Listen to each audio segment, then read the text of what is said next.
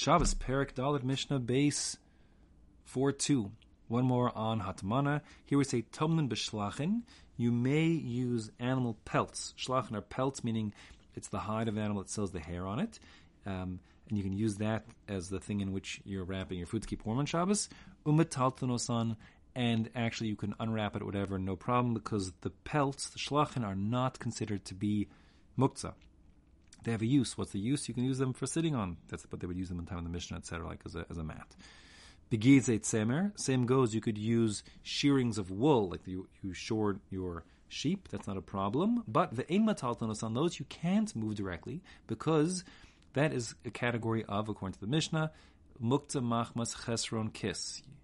Those are things that are of value, and they're only really used in there. You'd normally only use your wool for its highest and best value, which is wool for spinning into textiles, because you spent a whole year getting your sheep to grow that nice coat of wool, so you could shear it off, so you wouldn't waste it normally.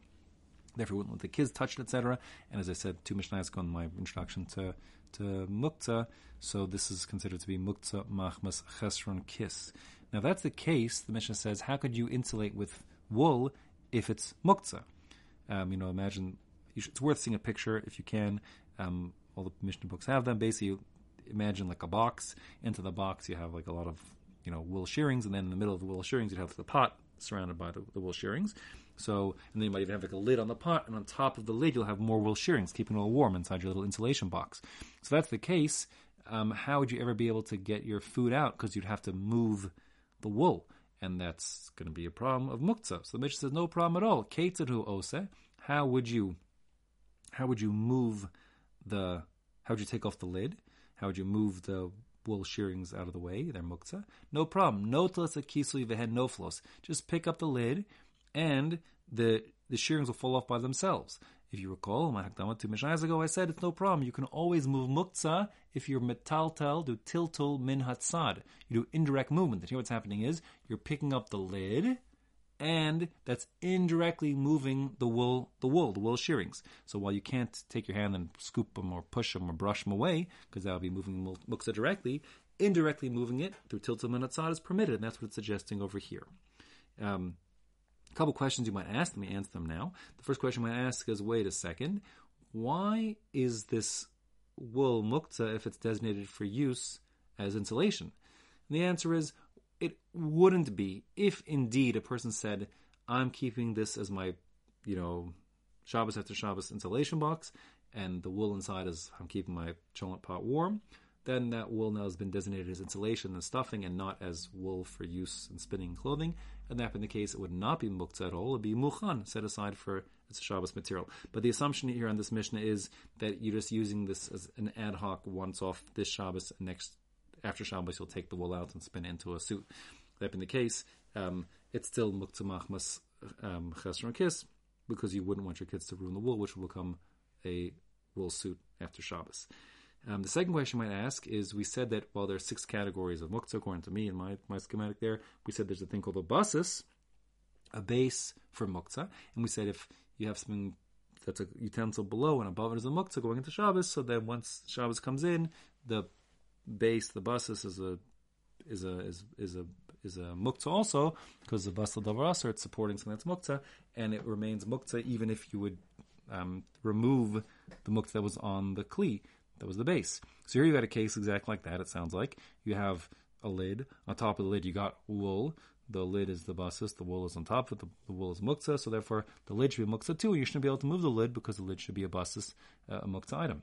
The answer is that the reason why I don't want to say that a basis is a 7th category of muktzah is because what makes the lid, or what makes something that's a basis muktzah, is that it's subordinate to the muktzah item.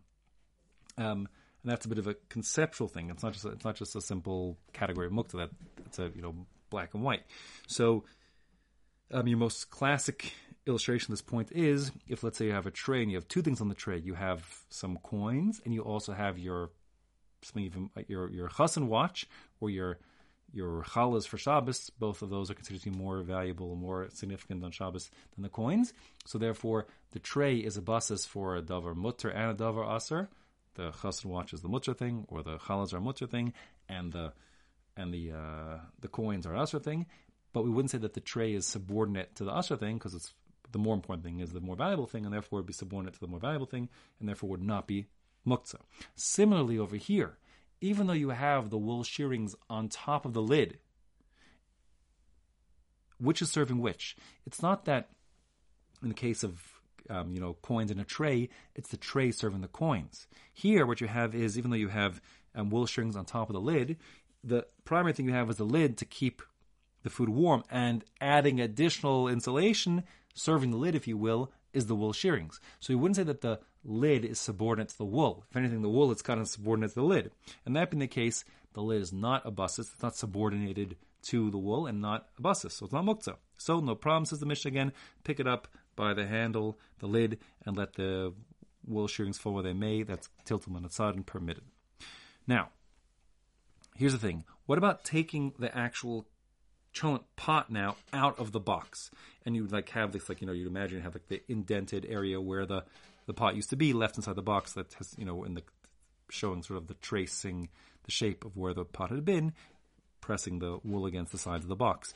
Can you do that? So Rabbi Eliezer says, or Rabbi Eliezer says no. Rabbi Eliezer says, Rabbi Eliezer Omer, kupa, if you have the box like I described before, so mata al tzida v'notel.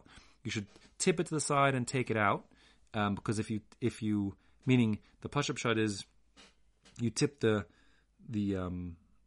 box on its side and sort of dish out the cholent while the cholent pot is staying inside the box, and that way you never take the cholent pot out of the box, because if you did take it out of the box, there's the possibility of the wool shearings that were surrounding the cholent pot kind of caving in, and now you have no place to put your cholent pot back inside the box because the wool is fallen in the way. And the only way you could get the cholent pot back inside the box would be to push the wool to the sides. That would be tiltul, direct movement of muktzah, which is forbidden. And we're afraid you'll do that to keep your food warm. And that being the case, Rabbi Eliezer ben Azariah says, no taking the pot out of the box ever. That's how the Bartanur learns. The Gra actually learns, interestingly, that what we're talking about over here is you dafka take the pot out after tipping it to the side, so there's never a chance of if you're holding it sideways as you pull the box out, so then the wool will fall, to one direction. In any case, that's Rabbi Eliezer ben Azariah's shita, but the Chachamim, so that's what it says here, Rabbi Eliezer ben Azariah Omer, kupa, if you have the box like I described, mata al tzida v'notel, tip it to the side and take it out, shema yitol ve'enu yachol hachzir, lest you do take it out and you won't be able to put it back inside again, and then you'll do a derabund of moving the wool around. But the Chacham say, no to l'machzir, they say no problem, take the cholent pot out, put it back in again, and we're not afraid the hole will fall in. And if the wool does fall in, ruining your little place to put your cholent pot back in, okay, so you won't move it because you're not going to be machal Shabbos, and the halacha is like the Chachamim. Mishnah continues on by saying, lo kisal me'ba'od yom, if you haven't done your covering of your pot, let's say on Friday afternoon, meaning as I gave in the introduction in the last Mishnah, your soup pot hasn't got a lid on it, and now it's Friday night, and the soup isn't covered, it's off the fire, but just isn't covered, lo yachasenu mishetechshach, you can't cover it now that it's become nightfall and dark, because we said that would be hatmana for the first time and forbidden. Kisahu, if you had covered it on Friday afternoon before Shabbos came in, v'nizgala, and then it became uncovered, you took the pot lid off, whatever the case is, mutar l'chasoso, you can, yes, once again cover it up again. Finally, says the Mishnah, memales akiton, you could fill up a pitcher, let's say a pitcher of cold water.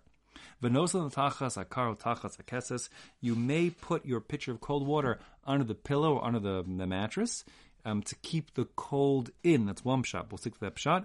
The idea is that to insulate something to keep it cold so it shouldn't get hot is yes permitted, because the whole rationale for the gezerah doesn't apply to food you're trying to keep cold.